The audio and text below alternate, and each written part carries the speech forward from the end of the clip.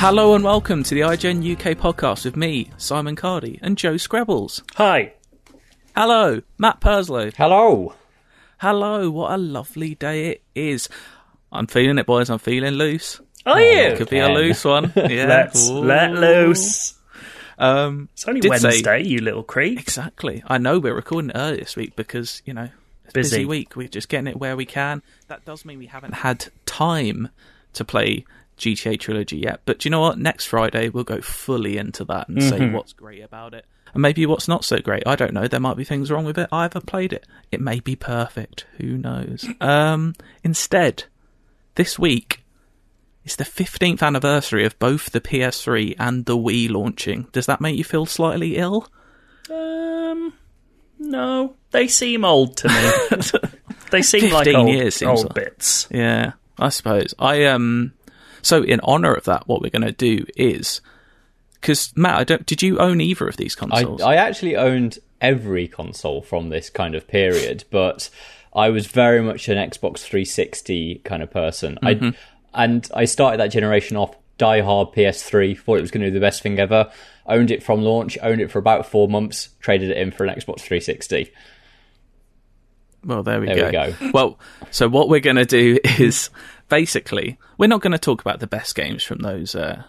consoles necessarily, because that's a bit obvious. You know, we're not going to get you. Well, I don't know. Joe may surprise you. We're not going to get Super Mario Galaxy. We're not going to get. No, that would be very odd. Yeah, we're not going to get. I don't know.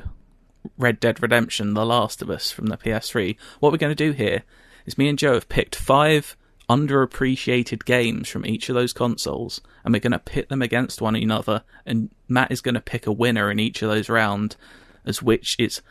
Basically, it's a mini debate, an argument of such, of what is the most underappreciated games of each of these consoles. They're not good. They're not the most obscure. I don't want to speak for Joe. I don't know what his games are. He doesn't know what mine are. I've not picked really obscure games. I've picked what I think are good and very good games that aren't talked about enough and maybe should be considered, you know, all-timers. I've actually tried on this challenge, so I've got good obscure games with reasons behind them. So Cardi's probably going to win, but I'm going to be more interesting. You know, I don't think anyone here cares who wins this. It's not really a contest. It's just an excuse for us to talk about. It's an excuse to talk about games we love, because those are the most fun we have on this podcast, when we talk about things we actually love, rather than just moaning about things that are mediocre.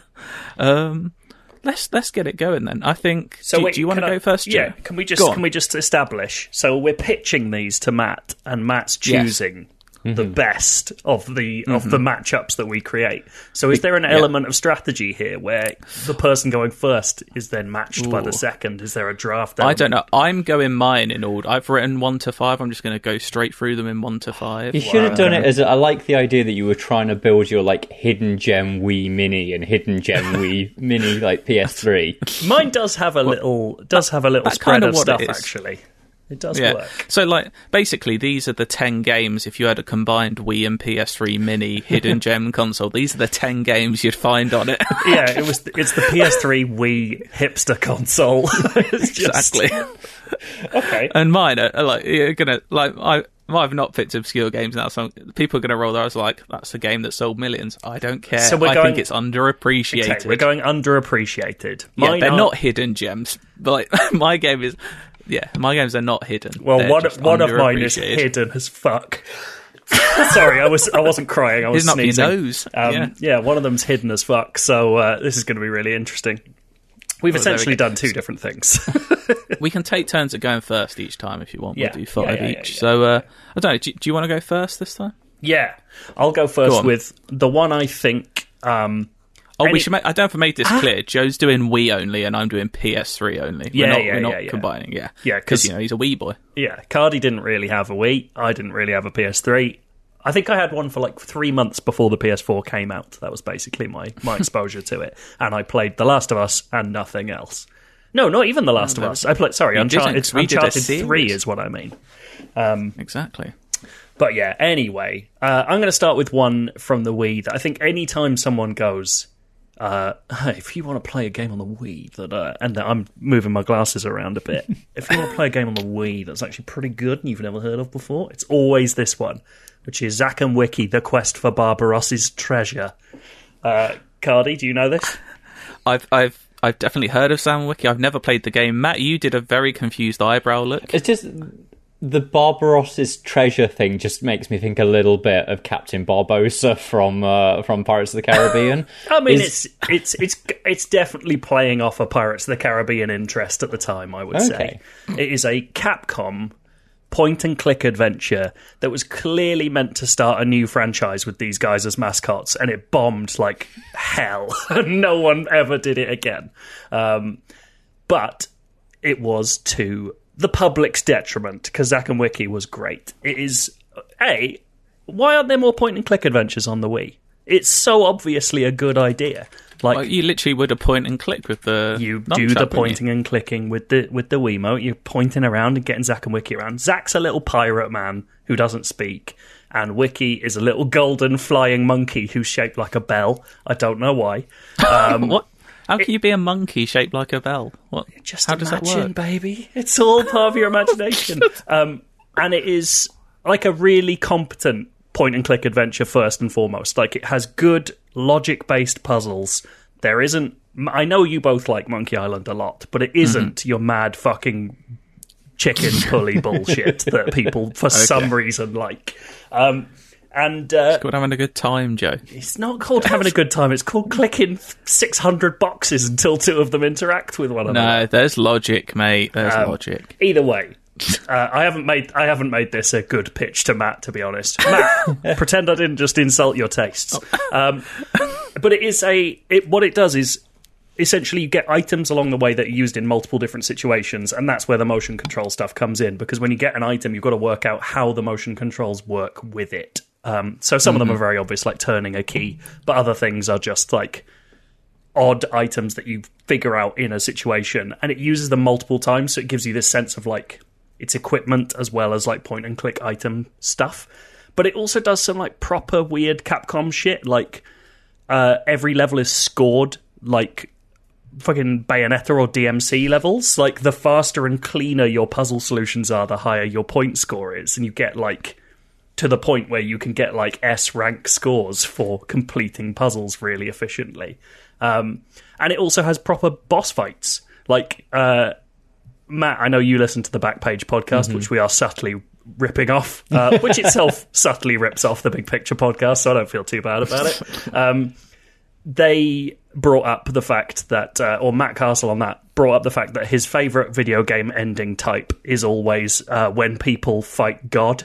And Capcom games do this a lot, or Capcom-derived games do this a lot. And Zack and Wiki does... A pirate and a monkey fight God.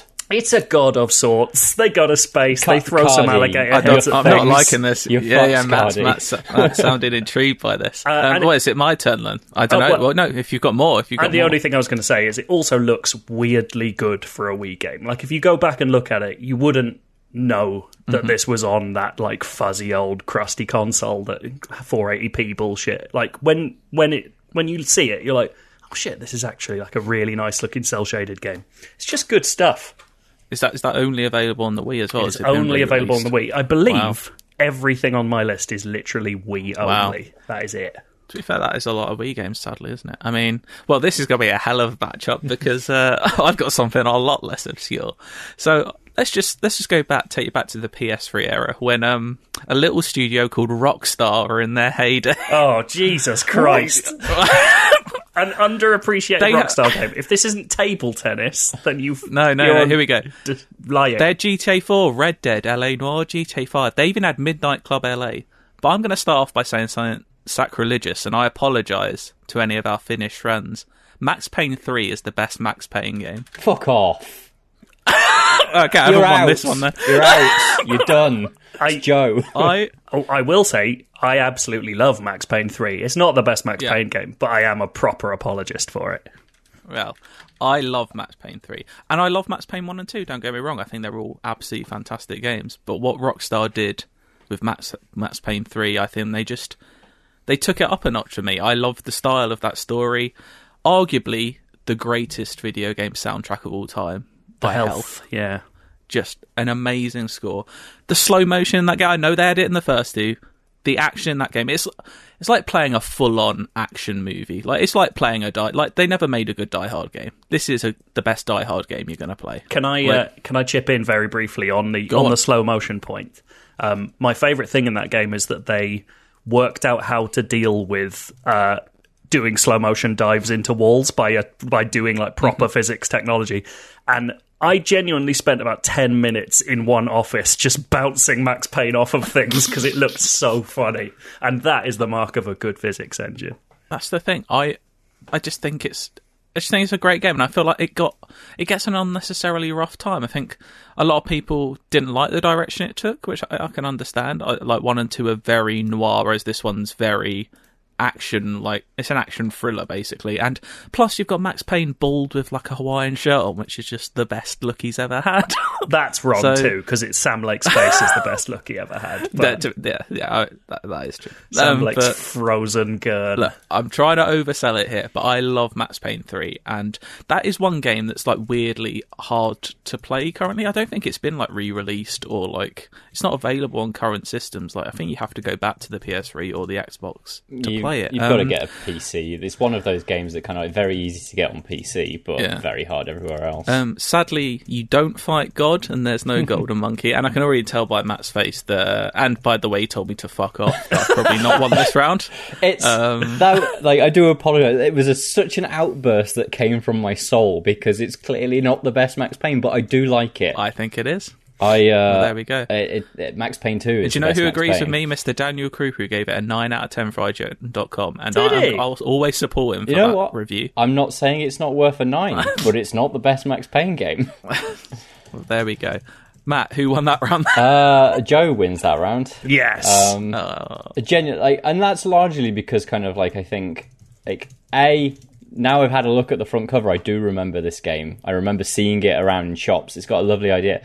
I like Max Payne 3 is cool and is like an interesting, it's obviously not Remedy doing it, and it showed kind of like what Rockstar's approach to that sort of game is.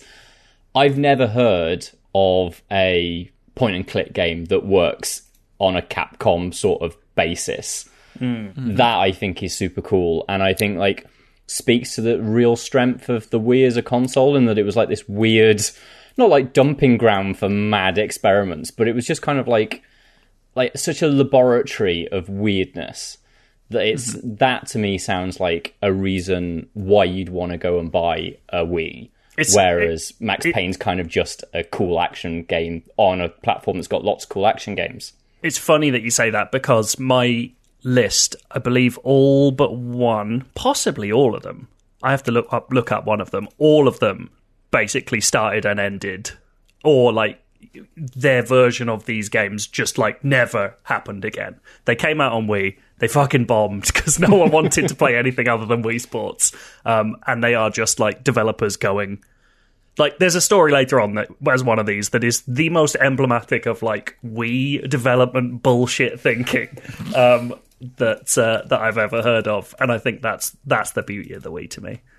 Yeah, I just looked at Zack and Wiki, and do you know what? I'd play that game. I think you'd really like it. It's genuinely like it's gorgeous and strange and interesting. I do have a Wii U hidden somewhere. Did it would work? It would work, wouldn't it? Yeah, it's all backwards compatible, so you could do some Zack and Wiki. In fact, I mean, that would be bizarre if I just suddenly decided to cry. But that's what this is for. Maybe getting people to play games they missed. Yeah, I think I've got it. I could just give you the disc. That's a Christmas present, Zack and Wiki. I just give you an old disc. Also, Cardi, I'm looking at screenshots from Max Payne. That's a game that looks like it's aged very gracefully. It looks really good. I forgot to mention that, actually. It looks so good now. Like, and when was that? Was it 2012? 12 is what the Steam release date is, yeah. Like, almost 10 years old, that game. And that could, if you tell me that was a PS4 game, I know it's not a huge jump from PS3 to PS4, but yeah, I would believe you. It still looks very good. But yeah, good games. Am I going first this time then? Yeah, go on. Yeah, 1-0 sorry. to Joe. I just wanted to point out, I have noticed, I just looked for it for Max Payne 3 screenshots and noticed a Reddit thread that says, in Max Payne 3, Max's hair noticeably grows back over the course of the game, which, honestly, Matt, if you do want to reconsider, I would understand. I do. That's from the era of, when Rocksteady had got the gradual degradation of the Batsuit over the Arkham games. That I don't see it so much anymore, or maybe it's so subtle these days that it's not as easy to notice. But characters that visibly degrade or change over time, I think that needs to come back. In GTA 5, all your characters' hair grows, doesn't it? And doesn't their beard grows as it goes? But where's the Nathan Drake that's looking more haggard as he goes along Uncharted? Maybe he does get a bit more beardy. I don't know. He's always must always have a razor on him. I don't know. Anyway, so far on our dream Wii and PS3 console, we've got Max Payne 3 and Zack and Wiki. What a double bill! There's going to be some variety here, but not necessarily straight away because I'm going straight in with another 3. All you younger video game players out there, all you youngsters may not know that Insomniac, before they rebooted Ratchet & Clank, before they did Spider-Man, before Sunset Overdrive, they did a much greyer, darker trilogy of games, which is the Resistance trilogy. Which one are you picking? Resistance 3 is what I'm picking. Because... Right choice. Yeah, because... it brought the best, I thought, of the first 2 together in terms of the tone, but it wasn't quite as muddy looking like the first. I looked back at Resistance 1, that is a muddy looking game. That's the only game I really remember. I can't believe there were 3 Resistance games. That's insane to me. They all feel like one thing. This isn't news to people. Insomniac, one of the best game studios in the world, and I feel like this Resistance was always meant to be Sony's answer to Gears of War. That sort of aliens on Earth, the Chimera coming to Earth, set in Did you play the Resistance games, Matt? Yeah, I've played all of them. I thought you might not have. Well, there we go. See, I imagine you someone who very much enjoyed Resistance because it has a lot of things you like. It has the alternate history, the 50s kind of weapons mixed with the alien tech. You've got weapons one of the best shotguns I've ever used in a game is in that game. It also has the Auger, which is a gun that burns through solid objects to get to other enemies. It has the Mutator, which is a chemical weapon that causes bulbous cysts to turn into landmines on enemies and also can set out diseased mist. And to top it all off, this game was playable in stereoscopic 3D. Was it? Yes. I never played the Resistance. I can remember my dad used to have a 3D TV, and I can remember when I got... Yeah. So I then bought a PS3 when the Slims came out, so that was when I played these. So I played the first Resistance on the launch console and then didn't play the other 2 until much later. But I didn't remember this, but I remember playing Killzone in stereoscopic 3D and feeling so ill. I remember that they released a playable... before PT, a playable teaser where you'd go through...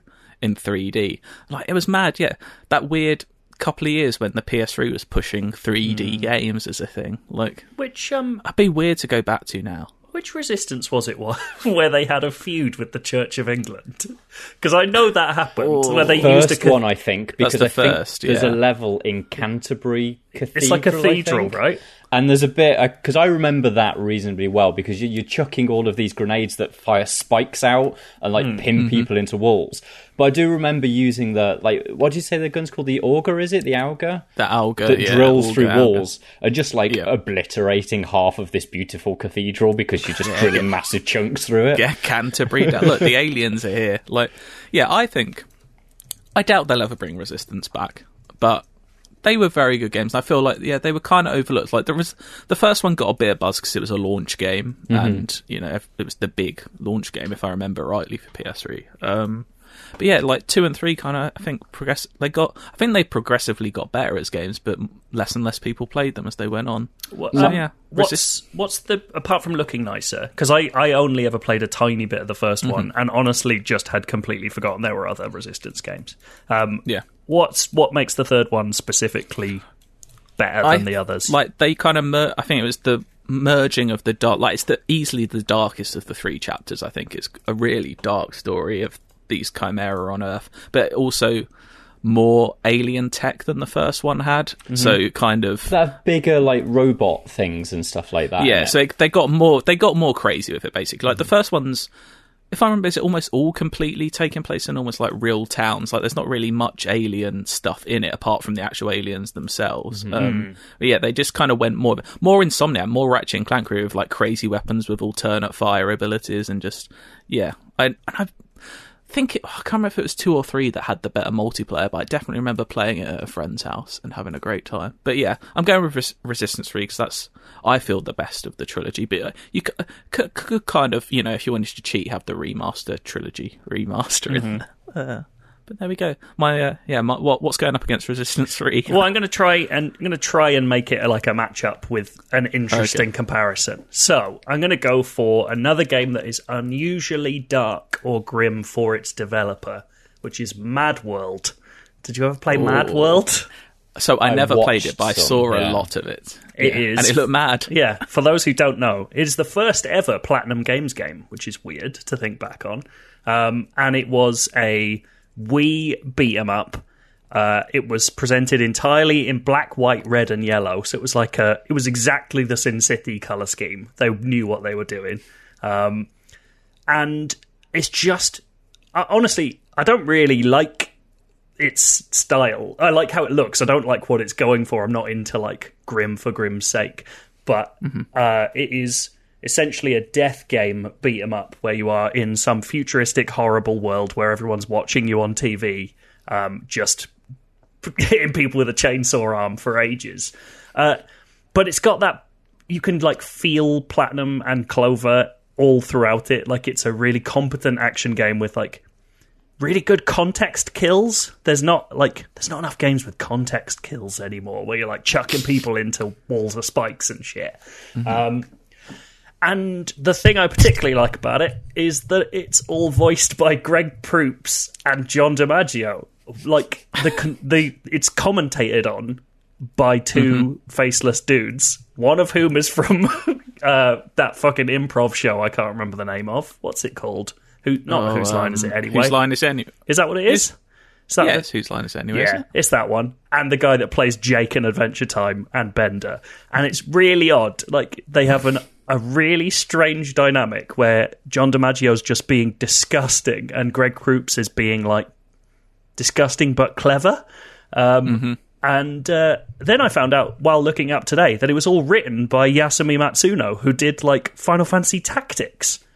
He was, like, the director of Final Fantasy Tactics, Vagrant Story, and, like, classic PlayStation games that people love. And for some reason, he went and freelanced and wrote Mad World, which I was watching some footage to kind of get my bearings on it. The thing I remember, the thing that I can't work out whether John DiMaggio and Greg Proops were improv, like, in their booth or not. Because if they weren't, that means the man who created Final Fantasy Tactics wrote a line where John DiMaggio says that a cowboy cut his scrotum open with spurs and his balls fell out.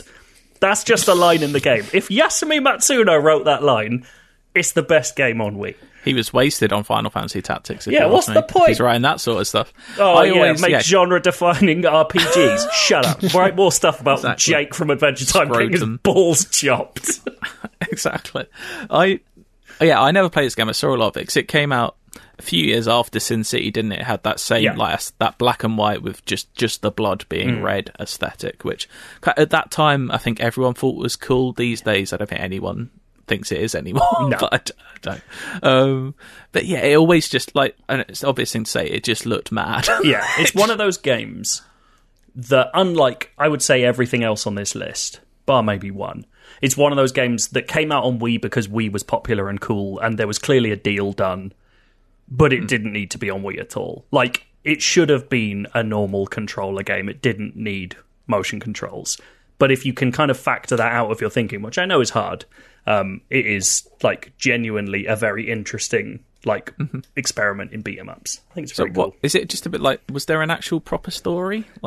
It does have a story. I must admit, I don't remember where it goes, but it is basically a dude kind of fighting his way through this death game on TV, and then I think finding out like the secrets of why it's on or how it came to be on, or there's some sort of dystopian stuff bit going Running on. Man to it. Exactly, yeah.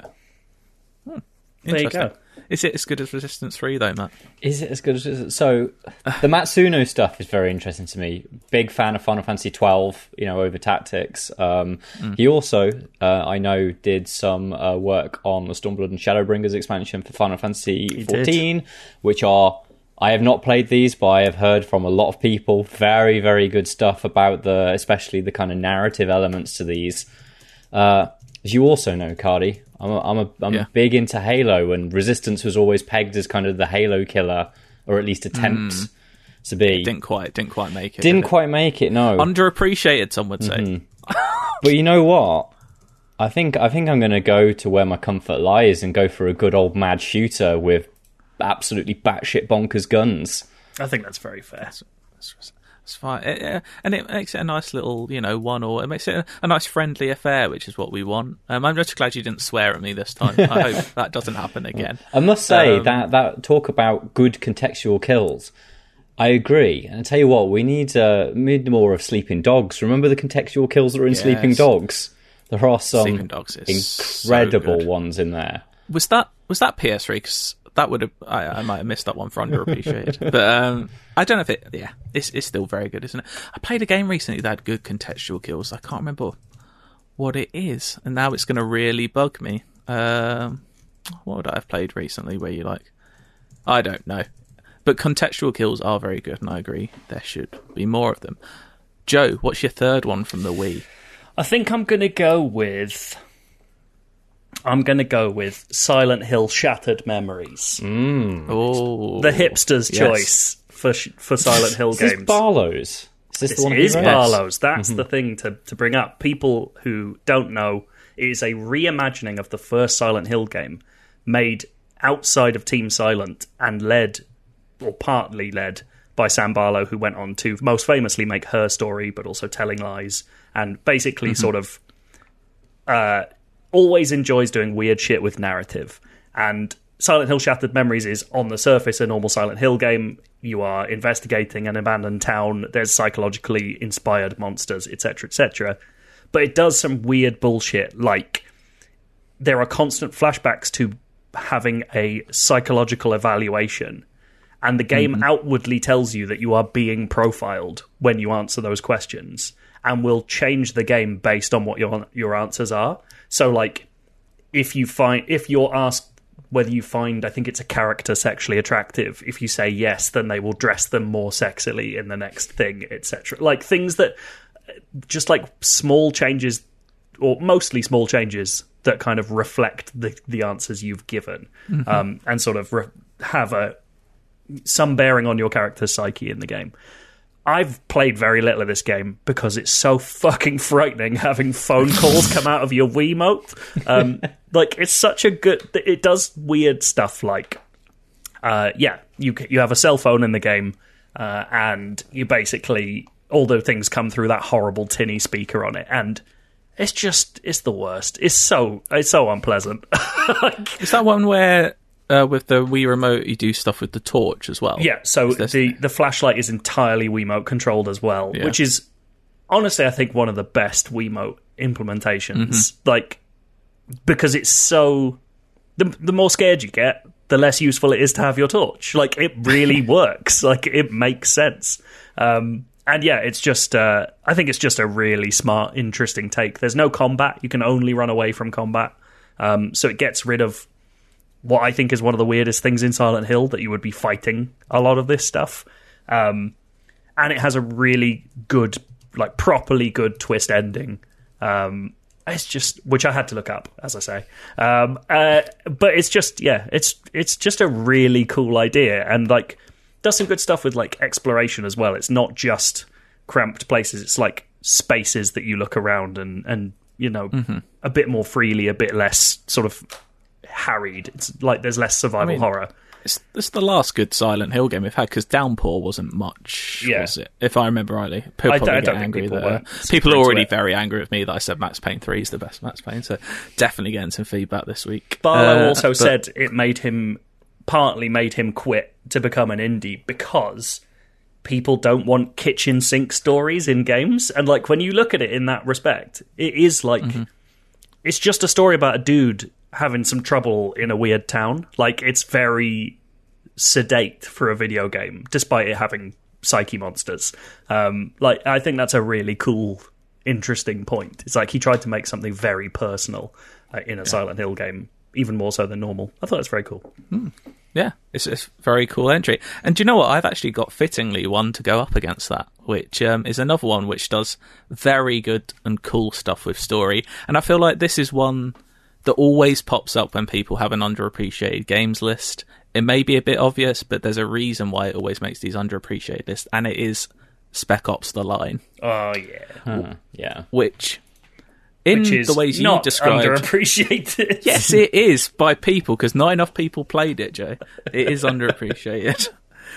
Same as Silent Hill. It is. I would say it's in the same bracket as doing very cool things that not enough people saw. All right. Maybe I'm wrong. There we go.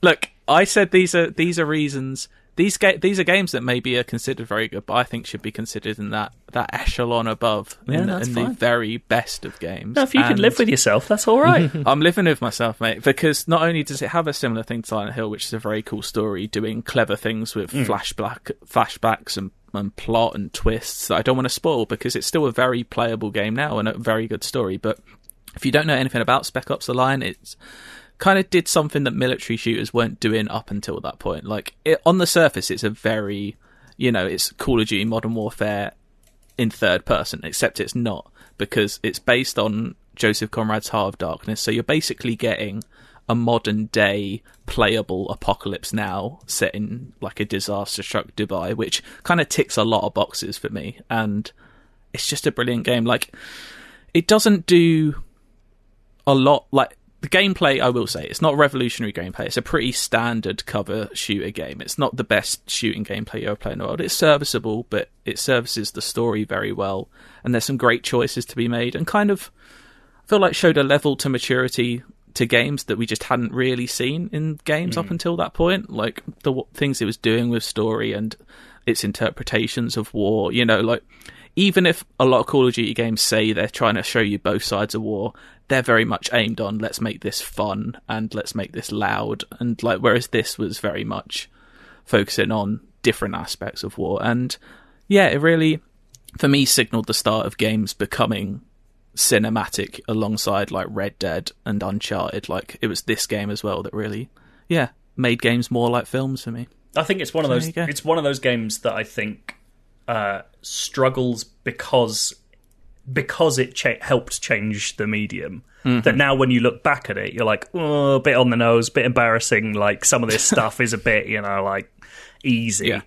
But when you actually think back to what games were made like at that time, it is kind of fucking incredible that it came out. Am I right in thinking Spec Ops was an existing series before that as well? Yeah, there was a game before it, and it was just like gunmetal, normal. That was just just a standard business, military shooter.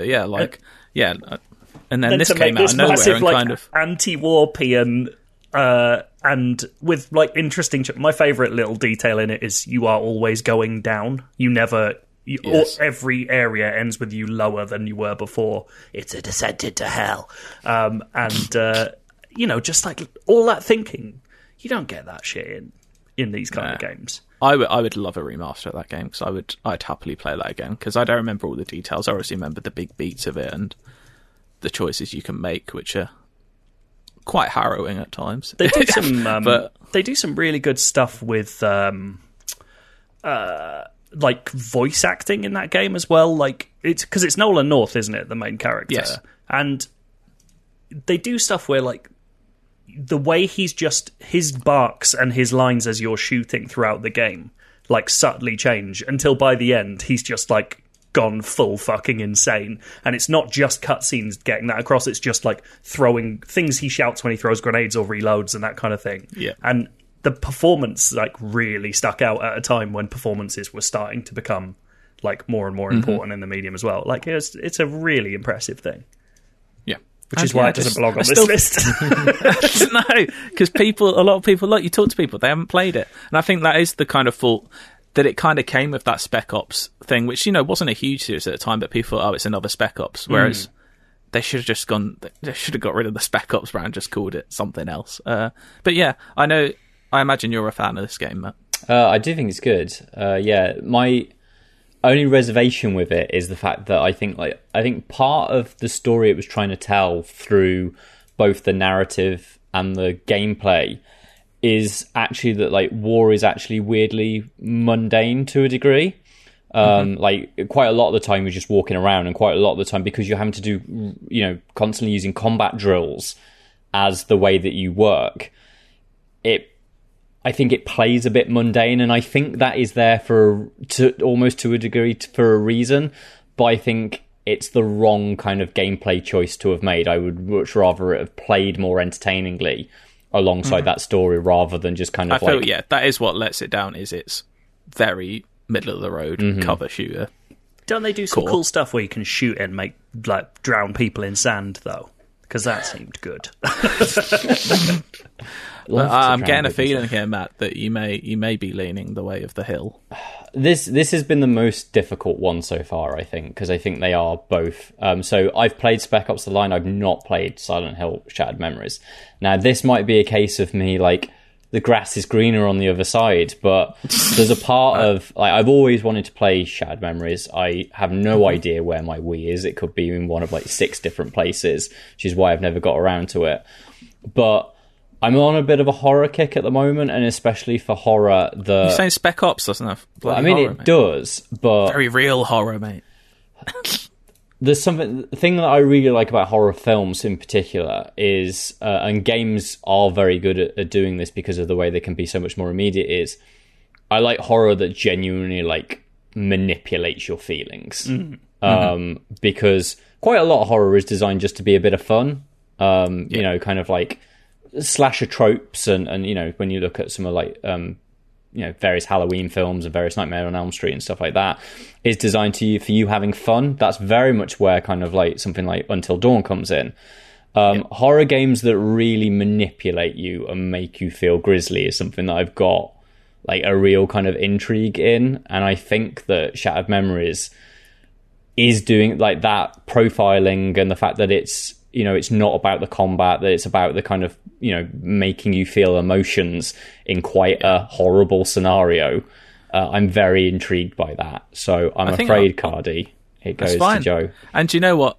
In all fairness, it is probably a much less played and less appreciated game. Whether it's a better game is a different question, but I know that's not necessarily what we're doing. Otherwise, I would just pick GTA 5.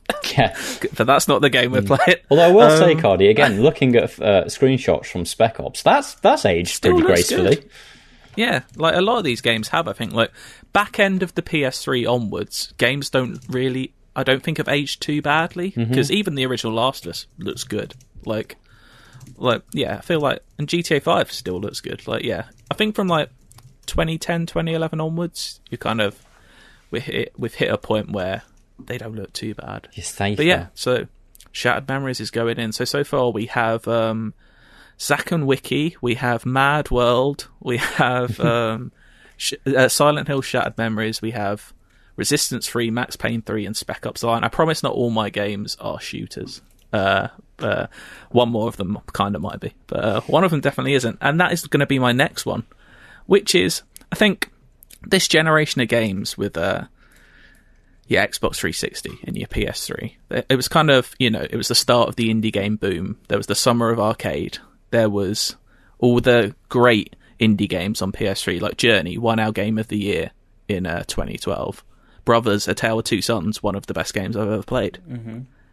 The one I'm going for, though, was another indie game released in 2012 that I think is better than Journey, and it is The Unfinished Swan. That's Have either of you played this? No. I have played The Unfinished Swan. I think you'd like The Unfinished Swan, Matt. Is this and let me tell you Edith why. Finch studio? Yeah. Yes. Yeah. So it's the game made by Giant Sparrow before What Remains of Edith Finch, and they do the fun little thing, don't they, of putting a bird name in all the games they make. So you've got Swan, you've got Finch. They are Giant Sparrow. I just love little. There's no need for it, but I love the little details. So, and it's the game they made before Edith Finch, and it's in it's an odd tangential semi prequel to it as well. There are links to it. Yeah, it's really weird. If you've played Edith Finch, I don't know. Yeah, if you played Edith Finch, I don't know which way around it would mean more to you. Like, there's a section in Edith Finch, having played the Unfinished one already, that meant a lot more, and I was like, that's really a cool thing they've done there, which I don't want to ruin, because if you haven't played either of those games, you should definitely play, because What Remains of Edith Finch is one of the best games ever made. But I feel like the Unfinished one laid a lot of groundwork for what the Unfinished one was trying to do. It was an emotional story, not nowhere near as affecting, I think, as Edith Finch, but still a really sweet story of a boy named Monroe who just starts. This game just starts in white, empty space, and you can't even tell if you're in 3D space. It's just a white screen. You have to work out, and like, you progressively make your way through by kind of painting the floor and painting the walls with different colours. Like, to start with, you only have black, so you're just shooting like black paint across the screen, hoping to find walls and pathways, and like, I think a giant toad is one of the first things you walk into. But the game just over time develops more and more its mechanics. You get different colours, you get like a water gun at some point, and it has much more interesting gameplay that I think than Edith Finch attempted to. Edith Finch is much more, I don't like the term, but it's more of a walking simulator. There's not many, there's not puzzles to solve necessarily. You're doing little things, whereas this was very much, there's full-on puzzles to solve at times. I think that was part of the problem with Unfinished 1 at the time. I saw people being like, oh, I don't want to play the fucking game where you just paint the world around you to get around. Sounds boring. When actually, it's because they'd hidden the fact, and it's far enough past that we're not spoiling anything, that there are actual like different mechanics and puzzles to solve as you go through in that game, which I think is really cool. I mean, it's only probably a 3-hour game at the top of my head, and yeah, for only like the first little bit, are you really just walking around painting walls. After that, there's, like you said, there's puzzles to solve. There's this massive swan, which is at times terrifying. It's just a really sweet story about a boy who's trying to, like, he's chasing after this swan that's escaped a painting and learning the story of, like, the king of this land, who incidentally is voiced by Terry Gilliam, which is a lovely touch. I forgot about that. So, yeah, you've got a bit of Monty Python in there. So, yeah, I think you'd like this game a lot, Matthew. Right. I'm going to go for an equally sweet game. Is this I don't know if this is a setup for something that's not. No, it's legit. Okay. Rhythm Heaven Fever. Whoa! Those are 3 words together that sound very good. Have you played Rhythm Heaven before? Either of you? I've not. No. I did not own a Wii. I only owned a Wii U. Well, it was on multiple different consoles. We can't know, but I didn't go back. It is the easiest way, I think, to sum up Rhythm Heaven is like, what if WarioWare was a music game? Like, it's every level is a very simple, like, press A or B to keep to the rhythm of, like, weird songs with, like, really gorgeous, vibrant animation, like, strange cartoon style, and, like, bizarre situations. So the best way I think I can explain Rhythm Heaven Fever is essentially, I will explain 2 of the minigames to you. One of them is you are a wrestler doing a post-match conference where he's really sweaty, and the entire song is made up of a reporter saying, rubba-dubba-dubba-dubba-dub, is that true? And then you have to press A to go, ugh. And then occasionally someone else will say, pose for the fans, and you press B and you just flex your muscles. And that's the entire game, but it's a really good little strange song made up of just those elements.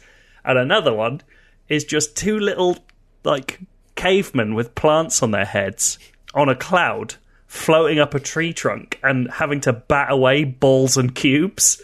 And for some reason, it's just 2 French voices, a man and a woman, saying things like danse and turn. And that's it. That's the song. This sounds just as emotionally affecting as the Unfinished one. But it is like, there's no, like, it's not WarioWare in it's not trying to be, like, kooky. It just feels like it's come out of someone's I think there's a reason Fever is in the title. Like, it's come out of some bizarre, like, hot dream that they've had. And so much of it is bizarre. And then it does all the smart stuff you would hope, where it's like taking the last 6 games and remixing them into one song where you're having to remember the rhythms of each one, and like it gets steadily harder and harder. And it's just like, it's a really good, strange rhythm game. And I feels like it might be the end of the rhythm. I've heard all the other games you mentioned. I've never heard of this game. Have you not? No. It was a whole series. Rhythm Heaven was on DS first. It was really good. Passed me by completely. Oh, it's brilliant. It's really good. I'm trying to remember if it's... I'm trying to find out, I should say, if it's the end of the series. It might be. I should also add, just Unfinished Swan May is available now on PC. So it is available on Steam, in case you do want to... You're supposed to be making a case for the fact of these like undiscovered gems. Yeah. They're not undiscovered gems, they're just underappreciated. And the fact that you haven't played it, and you are someone who I consider has played almost every single game, so if you haven't played it, then it must be underappreciated. Right, you know what he hasn't played? The one where the wrestler goes, ugh. Which, I have to say, Cardi, your description of the Unfinished Swan did not make me laugh. The description of Rhythm Heaven Fever. It's not meant to make you laugh, it was meant to make you cry. No, but you didn't elicit any emotion, that was the thing. But I wanted to let the game do that itself, so I didn't want to spoil it. That's the thing. I do have like a like of weird kind of randomness with a French accent, so I'm sort of captured by this. But Terry Gilliam, mate, it voices a king. Terry Gilliam's on the bad list these days, isn't he? He's not is supposed to be. Yeah, he got kicked out of well, the old Vic. Everyone is these days. I don't know what's good anymore. He's good in it. I think Rhythm Heaven Fever sounds bonkers, and I'm going to go with that. That is mad, Jamie. Yes. You've pulled that one out of the bag. Incredible. But you know what? I'm feeling good about my last one, because I've definitely pandered to Matt with my last pick. When you see my last one, I think you'll feel even better. And you're gonna, if you thought that Spec Ops: The Line is considered too big to not be underappreciated, you're going to be very angry at my last pick. But I have reasons as to why. But it's you first. I will caveat this by saying I have not played this game. And I had forgotten until today that it even existed. But I was just doing a brief kind of look around for footage and of stuff, and I kind of looked up like other people's opinions on underappreciated games. Because unlike you, I care about the format. I definitely care. I just wanted to share some passion for games. I can't wait for fucking Uncharted 2 next. And then it'd be very funny if you did guess the game I was going to say. And then I stumbled across a game I had completely forgotten existed called Deadly Creatures. Have you ever seen Deadly Creatures? I can remember going into like a PC World that had got like a massive cardboard cutout in their game section of this. It is bizarre. Cardi, do you know what this game is? Yeah, isn't it like spiders and snakes killing each other, it's from what I remember? It's a narrative action adventure where you play in turn as a tarantula and a scorpion.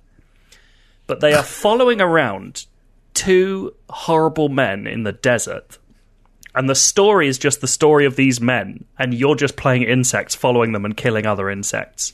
The men are played by Dennis Hopper and Billy Bob Thornton. That is excellent, to be fair. You've sold me already. They are searching for American Civil War gold, and then Dennis Hopper's character knocks out Billy Bob Thornton and steals the gold, and the tarantula and scorpion follow him back to his gas station. I will say, it's fucking bizarre that this game exists in the first place, because it is essentially a standard action-adventure brawler of the time, except you are playing as insects, so it's kind of odd. And it includes, like, context kills, again.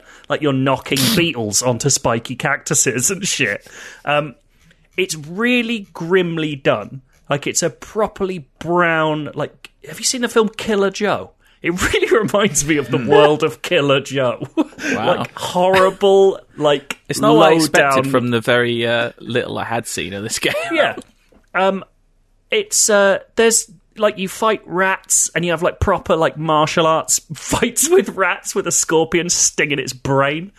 And then the final boss is Dennis Hopper's character with a shotgun trying to shoot you on the floor, who you defeat by climbing into his trousers and stinging his dick.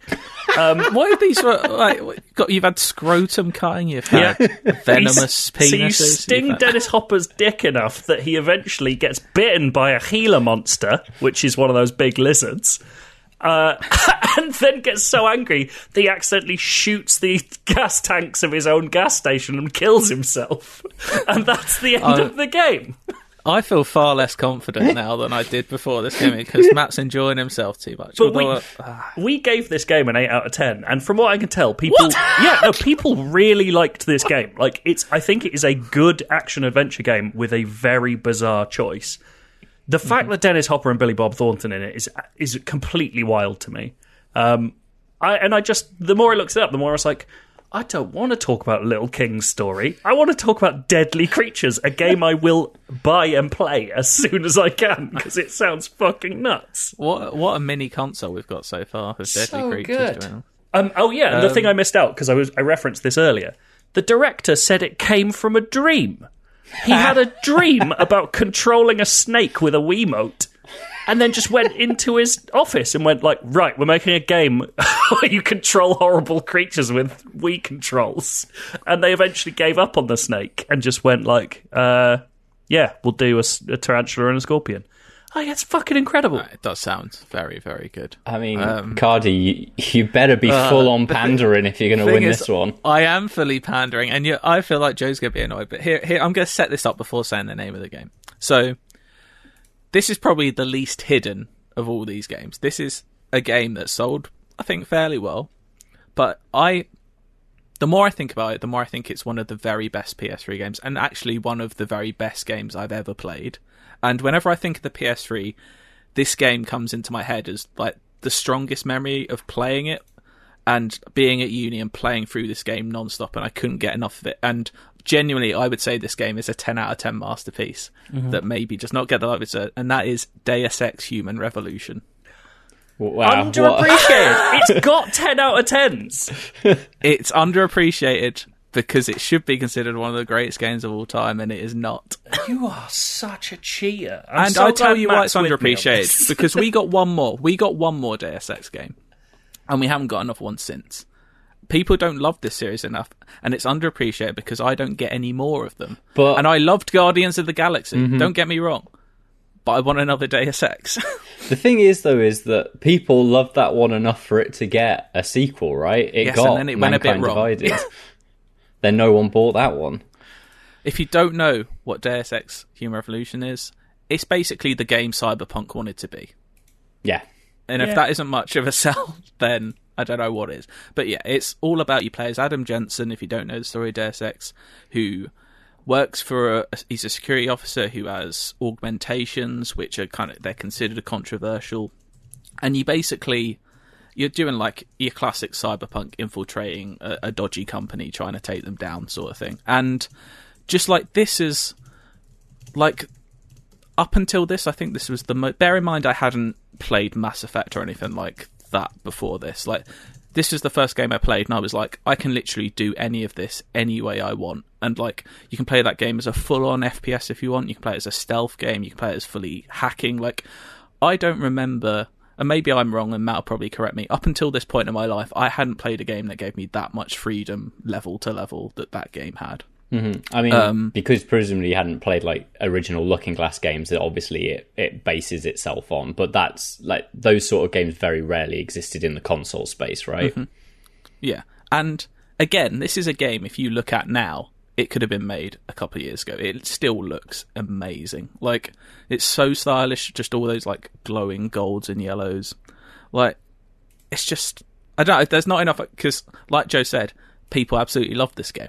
But I would argue that this is a game that is considered very, very good, that should be considered an absolute all-timer, that isn't. Like, I would have this in like my top 5 PS5 with like GTA 5, Last of Us, Red Dead, and I don't know, something else. Like, I love this game so much. And it's rare for me that for some reason I decided the first time I played this game, I turned it up to the hardest difficulty and just played it on the hardest difficulty I had first time round.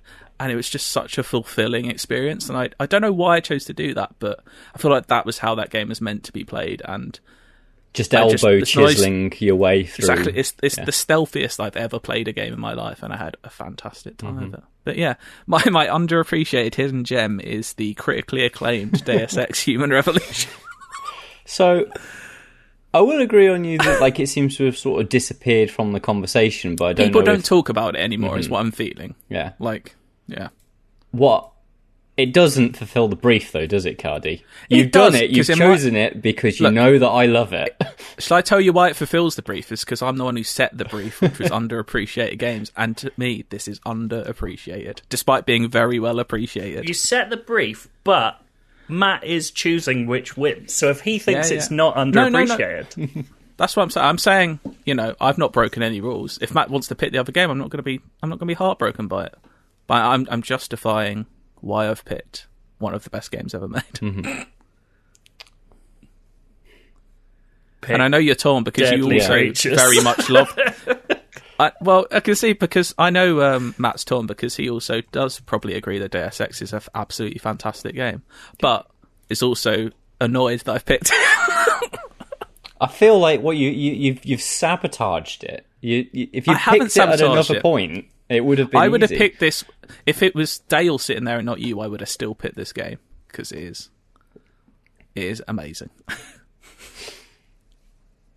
Do I need to say any more about how good Deus Ex is? No, Does I know exactly how it is. anyone? No one's penis gets chopped off. No. To be fair. I'm going for Deadly Creatures. Yes, absolutely. I mean, I know smash. why you have, and the podcast will now be ending. But yeah, there we go. Well, what a list we've got, though. That's a great 10 games for the console. It's very good. I'm just gonna send you both a picture of the moment where the guy's dick gets stung because it really made me laugh earlier today. Thank you very much. There you go. Is it safe enough to be today's thumbnail? Yeah. It's just his face screaming. He looks. Wow, Yeah. that game has not aged graphically That's exactly well, what I has was it? about to say. So I'm just looking at that pizza. That pizza. I was going to say that picture now, and that Matt is beating Deus Ex Human Revolution. Well, is it? the thing is that like pretty much everybody knows how good Human Revolution is. I had no idea Do they, that though? Dennis Hopper gets his dick bit by a snake. That's very true, and that wins. That should win any game. So congrats, Joe. You've actually won this 4-1. But little surprise for everyone: all 10 games are making the console that is not being made. So there we go. I had Max Payne 3, Resistance 3, The Unfinished Swan, Spec Ops: The Line, and Deus Ex Human Revolution. And Joe, you had. I had. Sorry, I've turned it off. I had Zack and Wiki, Rhythm Heaven Fever, Mad Worlds, Silent Hill Shattered Memories, and Deadly Creatures. What a list. I mean, those 10 games will get you through a good amount of fun, I reckon. Good bit of variety on there as well. yeah. A lot of genital slaughter. Oh, a from lot Joe. of genital problems, really. Yeah. We've spent an hour doing this. Well, and that is why people love this podcast. Yeah. There we go. Why don't you write in any of your PS3 or Wii hidden gems? Yeah. Maybe next week we'll read out some of those at IGN_UKfeedback@IGN.com. We're going to very quickly now go through a few other things that we've been playing and seen. It's going to be like a speed round because we haven't really done a lot the last week, to be honest, but there's a few things we want to highlight. Number one I want to highlight, I cannot stop playing Forza Horizon 5. It is one of the best games of the year. Echoing what I said last week, it's fantastic. It looks insane. It's stupid how good that game looks. I know it doesn't. I know it's not original thought. It just every time I turn it on, I'm like, fucking hell.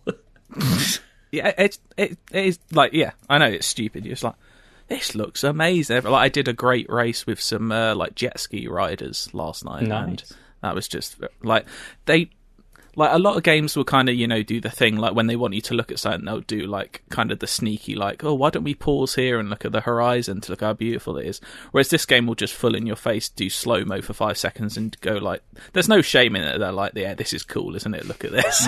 It's like, yeah, it's just a very, very, very, very good game. The thing I like about this one that the previous one didn't do is that like as you hit the milestones, it asks you, well, what do you want to invest in now? And you choose where the Horizon Festival expands to.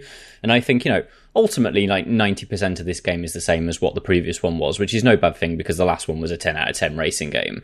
But having that little bit of extra choice of sort of like where you focus your attention, I think really suits it. Yeah, it's absolutely phenomenal. Out now on Game Pass. I did mislead people last Friday. I apologise by saying it was out today. It was out if you had the premium edition, and I apologise. But it is now out for everyone, so everyone can enjoy Forza Horizon if you have Game Pass. I think they said, is it 4.5 million players at the moment? It's the biggest launch that Xbox Game Studios has ever had. That's insane.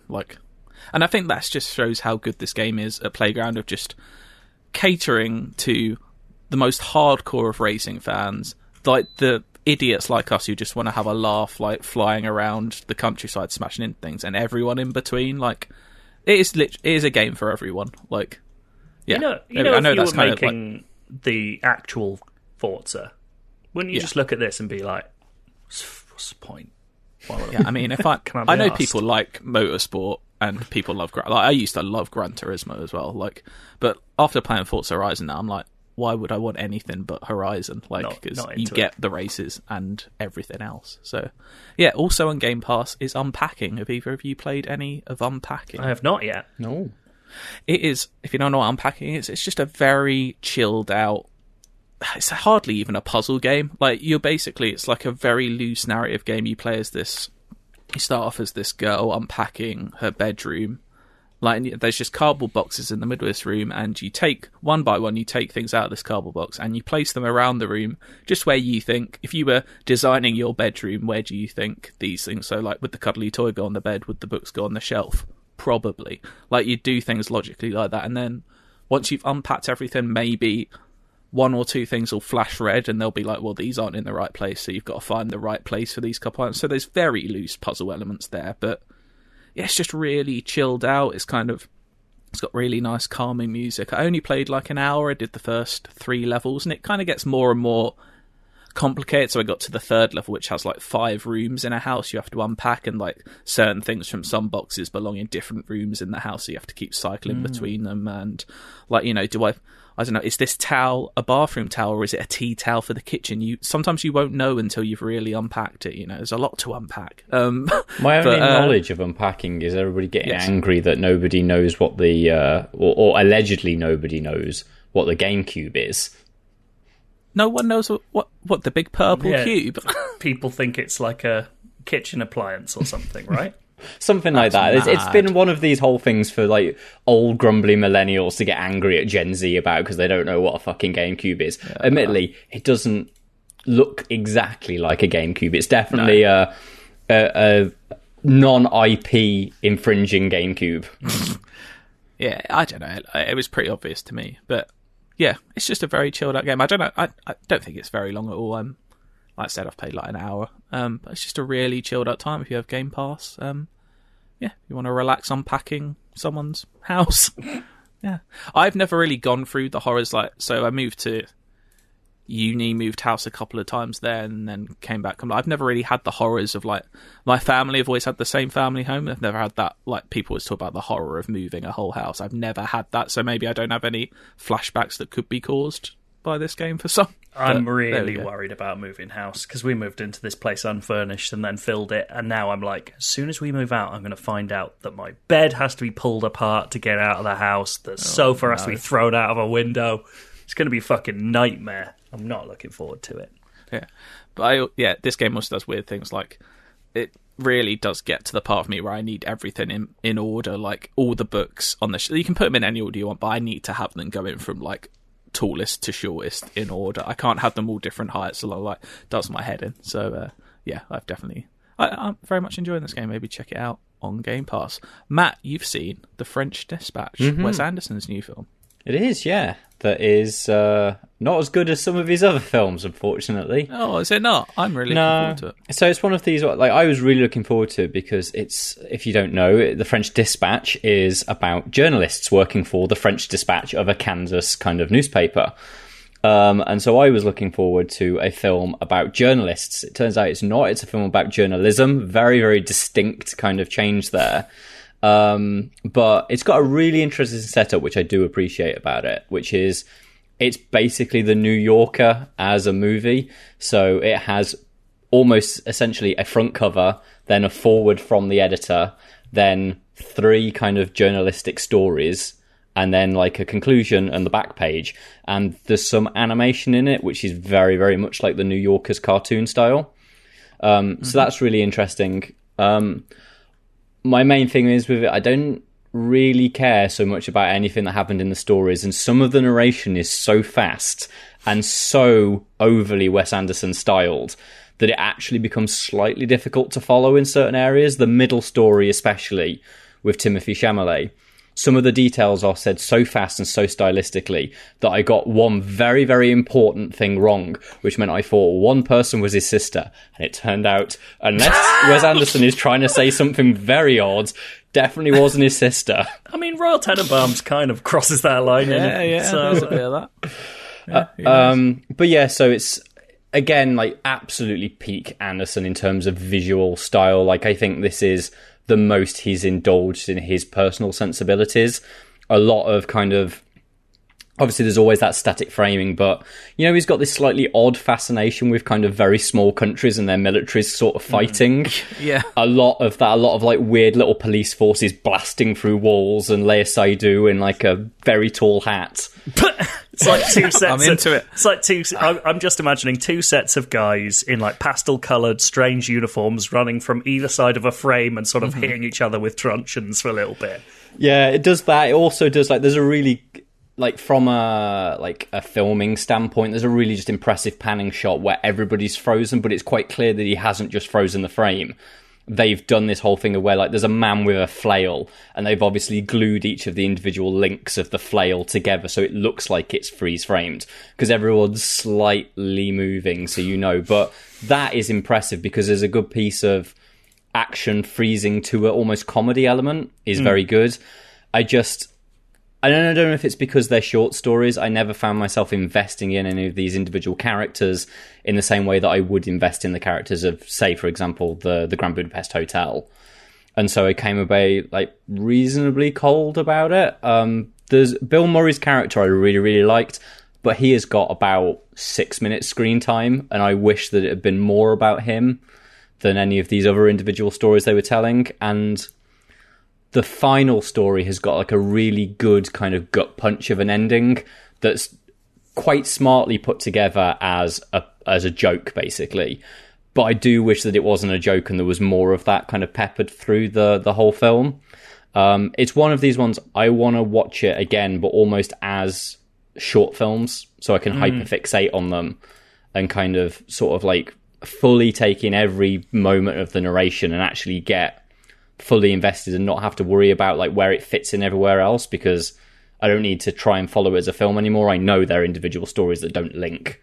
I hated The Life Aquatic the first time I saw it. It's now one of my favourite Wes Anderson films, so I don't want to give it too much of a downtrodden. I think it could potentially grow on me. But yeah. It didn't come away as an instant new favourite.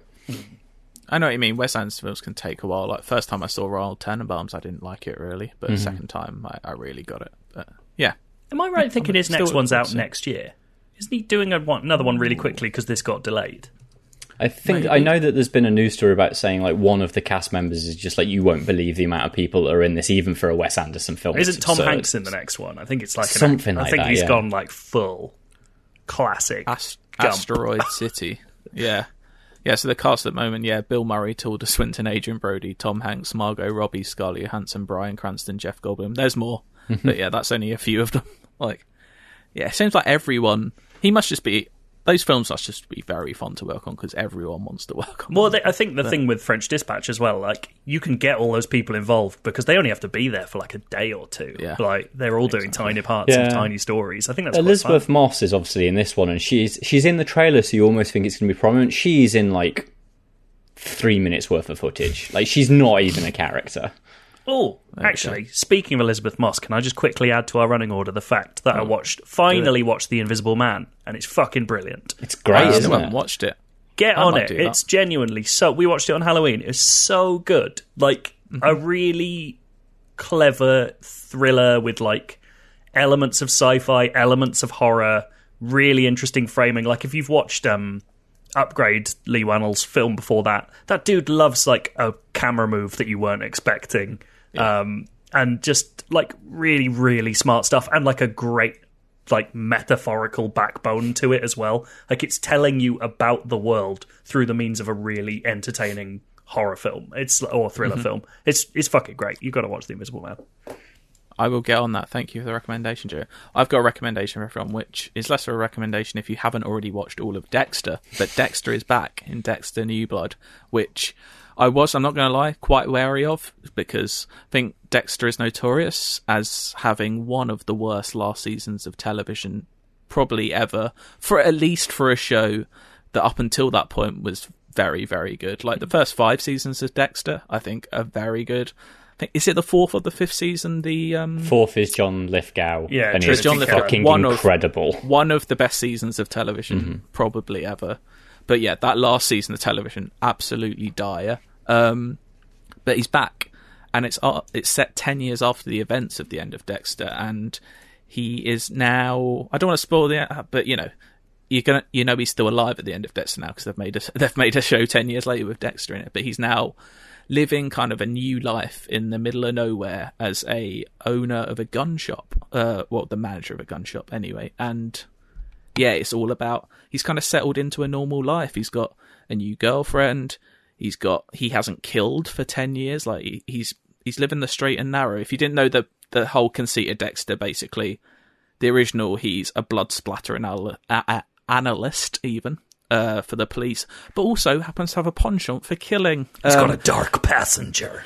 Exactly, he's a serial killer, but the whole twist on it is that he only kills people who deserve it. So he's kind of a vigilante, but quite a murderous one. So you're kind of, it's always that, it's in that era of, before Breaking Bad, and before You, which You is just a straight rip-off of what Dexter is. Entertaining in its own way, but absolutely just what Dexter is. But yeah, it was amazing. And do you know what? The first episode launched of Dexter New Blood, and I loved it. I think they're back on track. A lot darker than the original Dexter ever was. There's not really any tongue-in-cheek stuff necessarily in this first episode.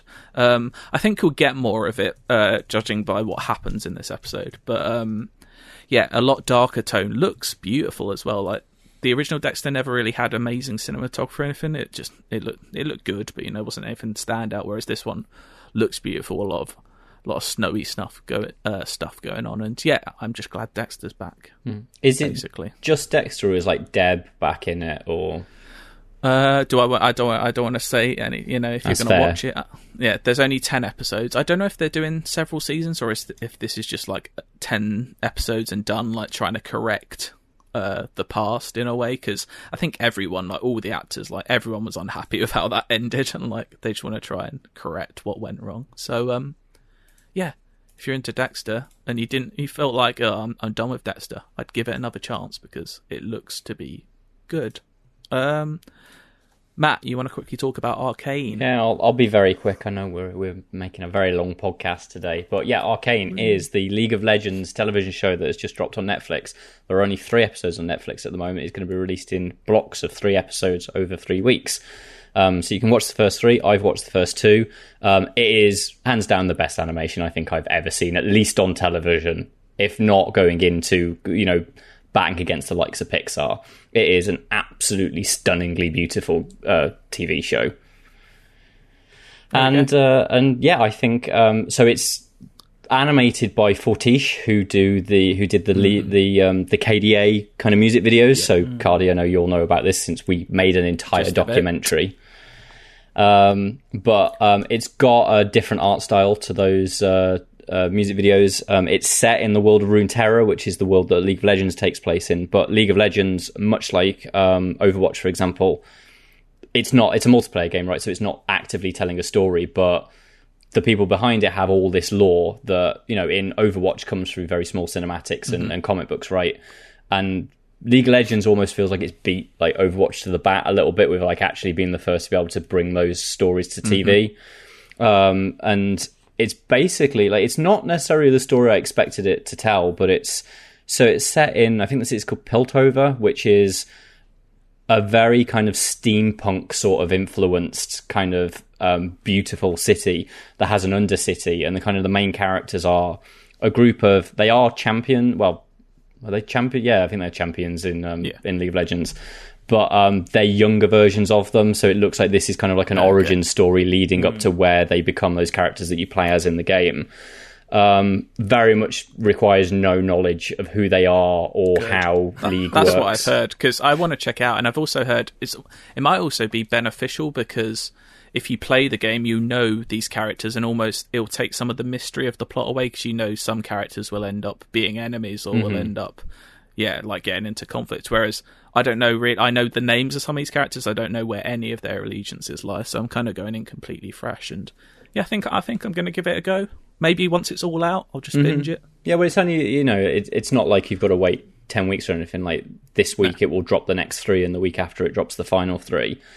But yeah, it's got that, like, it's got a reasonable amount of heart, which I quite like. It's definitely a story about the haves and have-nots. Your main characters are from the Undercity, which is the poverty-ridden district, and there's the envy of those who live above. I think the thing that I really like is I've always, even though I'm not a big League of Legends player by any means, like I haven't played it for years and was bad at it when I did, but I think Riot are almost second to none in terms of their art. Like, you look at kind of like the key art they release for each new hero and sort of like their new skin designs and stuff like that. They have an astonishing art style, and it's an art style that's very video games, and we don't get a lot of fantasy right on TV, and when it is, it's now Game of Thrones, and The Witcher sort of pretty much looks like Game of Thrones, right? And Wheel of Time, I'm sure, will look very similar to those shows. Whereas this is a very distinctly like that steampunk that you only get in video games, where it's very, very techy, and everyone wears very, very cool sort of like tunic style uniforms. And this, you see a lot of like the enforcers, which are the police that work in the upper city, coming into the lower city and have like these wonderful like brass gas masks with little like tinkery bits in them.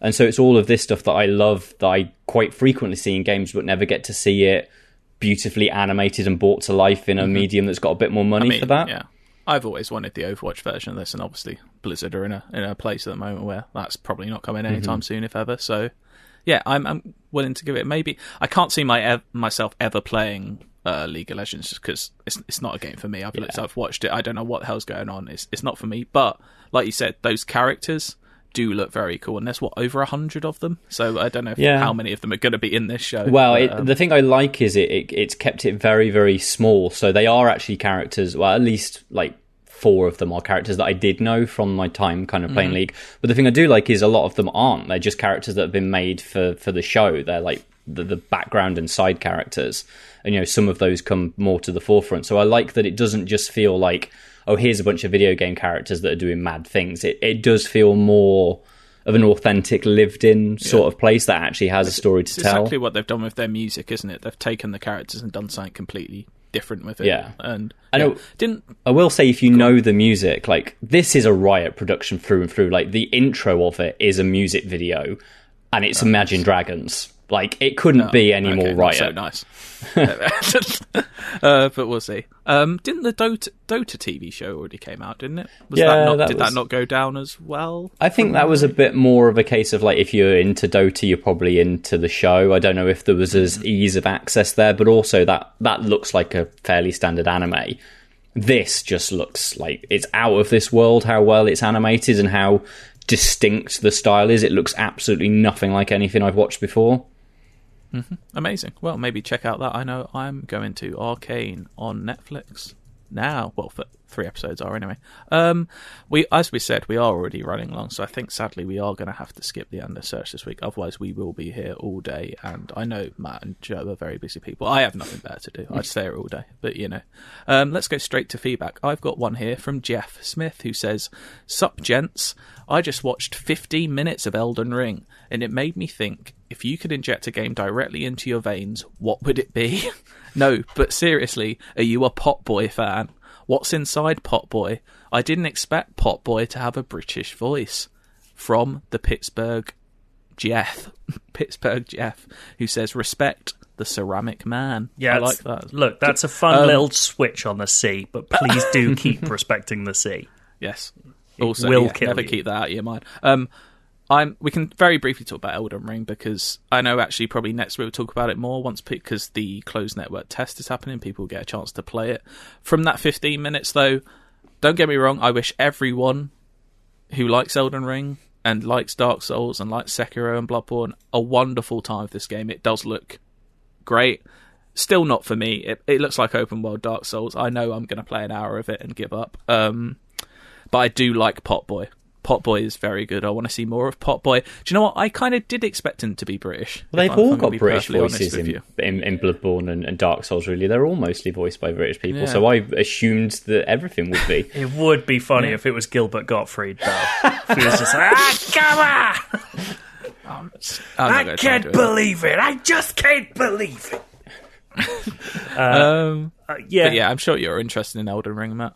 It looks basically like I like the Dark Souls games, but it's less the open world stuff. I'm less fussed about that, you know. Like I prefer the reason why I like Dark Souls is how curated it is and how kind of like real, kind of precise, bespoke. It's the fact that it's Dark Souls with a real like emphasis on magic for me. Like I love the look of those magic attacks and magic spells. I also think it looks like it might be slightly easier to play it in co-op. I haven't played the network test yet, but my hope is I can play this 100% in co-op rather than having to burn embers or whatever. I probably would enjoy those games. I tried doing Bloodborne co-op, but you have to do the whole ring the bell thing, and and as soon as like you fail or die once, you have to do it all again. You can't just jump in it. Like if it was just invite a friend and join, I'd probably play those games. But yeah. Tell you what you want to play then, that Final Fantasy, the mad one with the chaos, what's that called, Final Fantasy Origins. I've played that in co-op and it actually works exactly what you'd want a co-op Dark Souls game. Cooperatively kill chaos? Yeah, I think exactly. Oh, amazing. Yeah. Joe, do you care about Elden Ring? I care about it for two reasons. One, the open world thing seems like it will solve my issue with Dark Souls, which is frustration. Like I do just get, it's the reason I stopped with Bloodborne. Like I think Bloodborne should be my thing, but I just hit one guy that I just couldn't beat for ages, and I was like, I don't fucking want to do this ever again. And the openness of this, and seemingly, from what I can tell, I haven't actually read our hands-on preview yet, but it's by Mitchell, so it will be very good. The openness, the idea that I could not just like approach something from different directions, but go and fuck off and do something else. Like, that really appeals to me. And if there's elements of grinding and, like, I could come back and do that thing better, that circumvents a lot of my issues. And if it is, full Breath of the Wild-y open, then I'm even more excited because there just haven't been many open worlds that deal with that stuff. The other thing I love... Oh, carry on.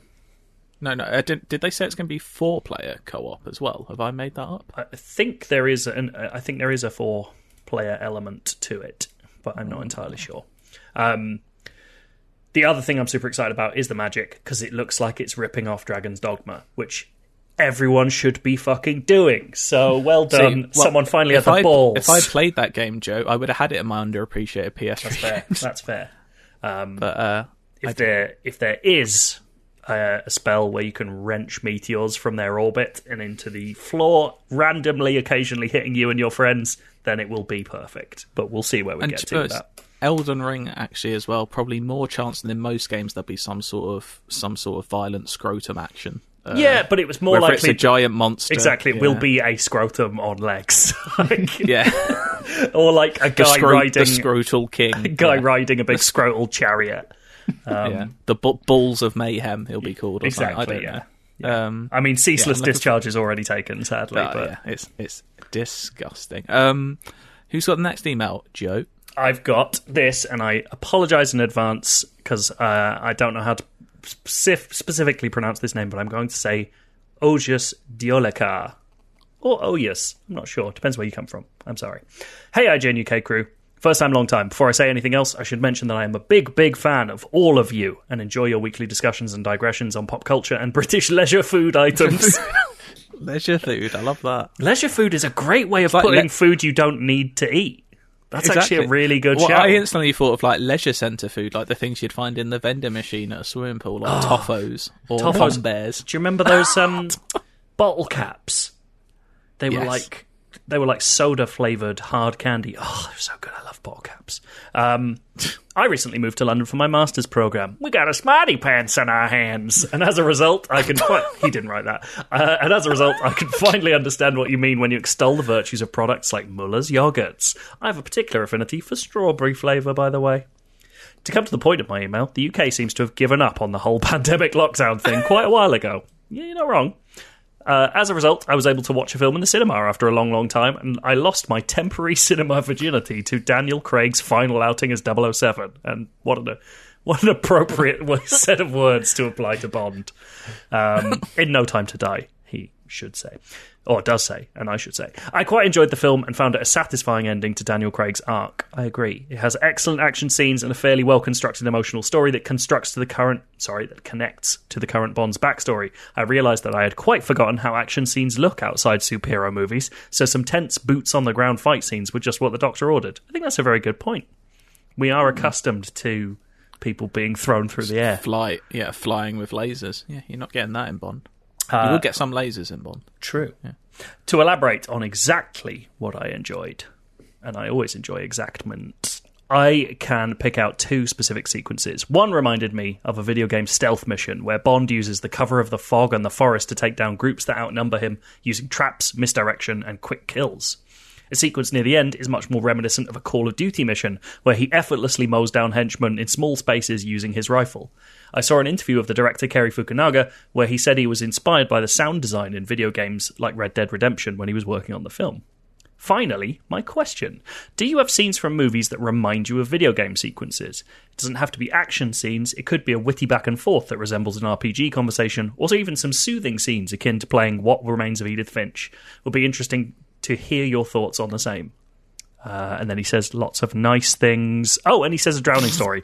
When I was little, I was pushed into the deep end by my swimming teacher every day as diving practice. Consequently, I respect the sea so much that I never learned how to swim and never go within 10 foot of a beach. Wise. Cheers. Very wise. A film that feels like a game. I mean, I feel like video game language is just going through films more and more, as directors come in who have played the classic bit of film criticism that everyone said at the time was The Raid was a video game, like it was literally going up levels to get to the boss, as was Dread, as was Die Hard. Yes, although Die Hard was moving between levels, that was less structured in that way. I definitely see it. I know that's not the question, but I definitely see it the other way around, like we said with like Max Payne. That's very much an action film that's playable, I think. We're getting that. I feel like we're seeing it the other way around a lot more. I don't know. I'm trying to think, what film have I seen recently? I mean almost anything with a single take, a single shot kind of thing, right? Yeah. You think of like the Daredevil sequence in the Netflix show feels very much kind of like a not a side-scrolling beat 'em up, but you get what I mean, like because the camera's constantly following you in the same way that like God of War kind of does that. It's interesting that God of War sort of does that to emulate one-take movies, whereas actually a lot of directors, especially younger directors, their single-take action sequences are probably influenced by the idea of like video games that don't break camera. Yeah. So stuff like that. Things like John Wick as well, I think, is kind of may have been influenced by something like Max Payne. I know we mentioned Max Payne a lot today, but it's got that sort of feel. And you've got the things like the Uncharted movie that doesn't seem to resemble the video game whatsoever. The thing that I definitely don't think it was inspired by video games in and of itself, but it reminds me of video games, is that bit in Shaun of the Dead where he's planning how to get to the pub. Doing all the sequences, the steps you need to do to get there feels very because I'm sure that's a reference to heist movies and that kind of thing. But from our perspective, I definitely look at that and go like, oh, this feels like planning a raid or working out a lot of Edgar Wright stuff. I mean, it's an obvious one, but Scott Pilgrim is based on a book that's basically based on a video game. That is going through levels. I feel like there's some examples. It's tough on the spot to think of them, but there's a few. Matt, one last piece of feedback. Yeah, we got this one in from Mark from Glasgow, who says, "Hey there, folks. Was playing It Takes Two with my partner after it arrived on Game Pass this week, and I encountered an odd scenario. There is a segment of the game where one player is equipped with the ability to set explosives and the other the ability to ignite them. Upon discovering a selection of loose rocks in a wall, we both instinctively set the explosives and ignited them, only for nothing to happen, much to our disappointment. It feels like the kind of thing that's almost expected to work in a game now, and akin to Chekhov's gun, it seems a weird choice to put it in if nothing's going to come of it. What examples can you think of where certain elements always mean a certain thing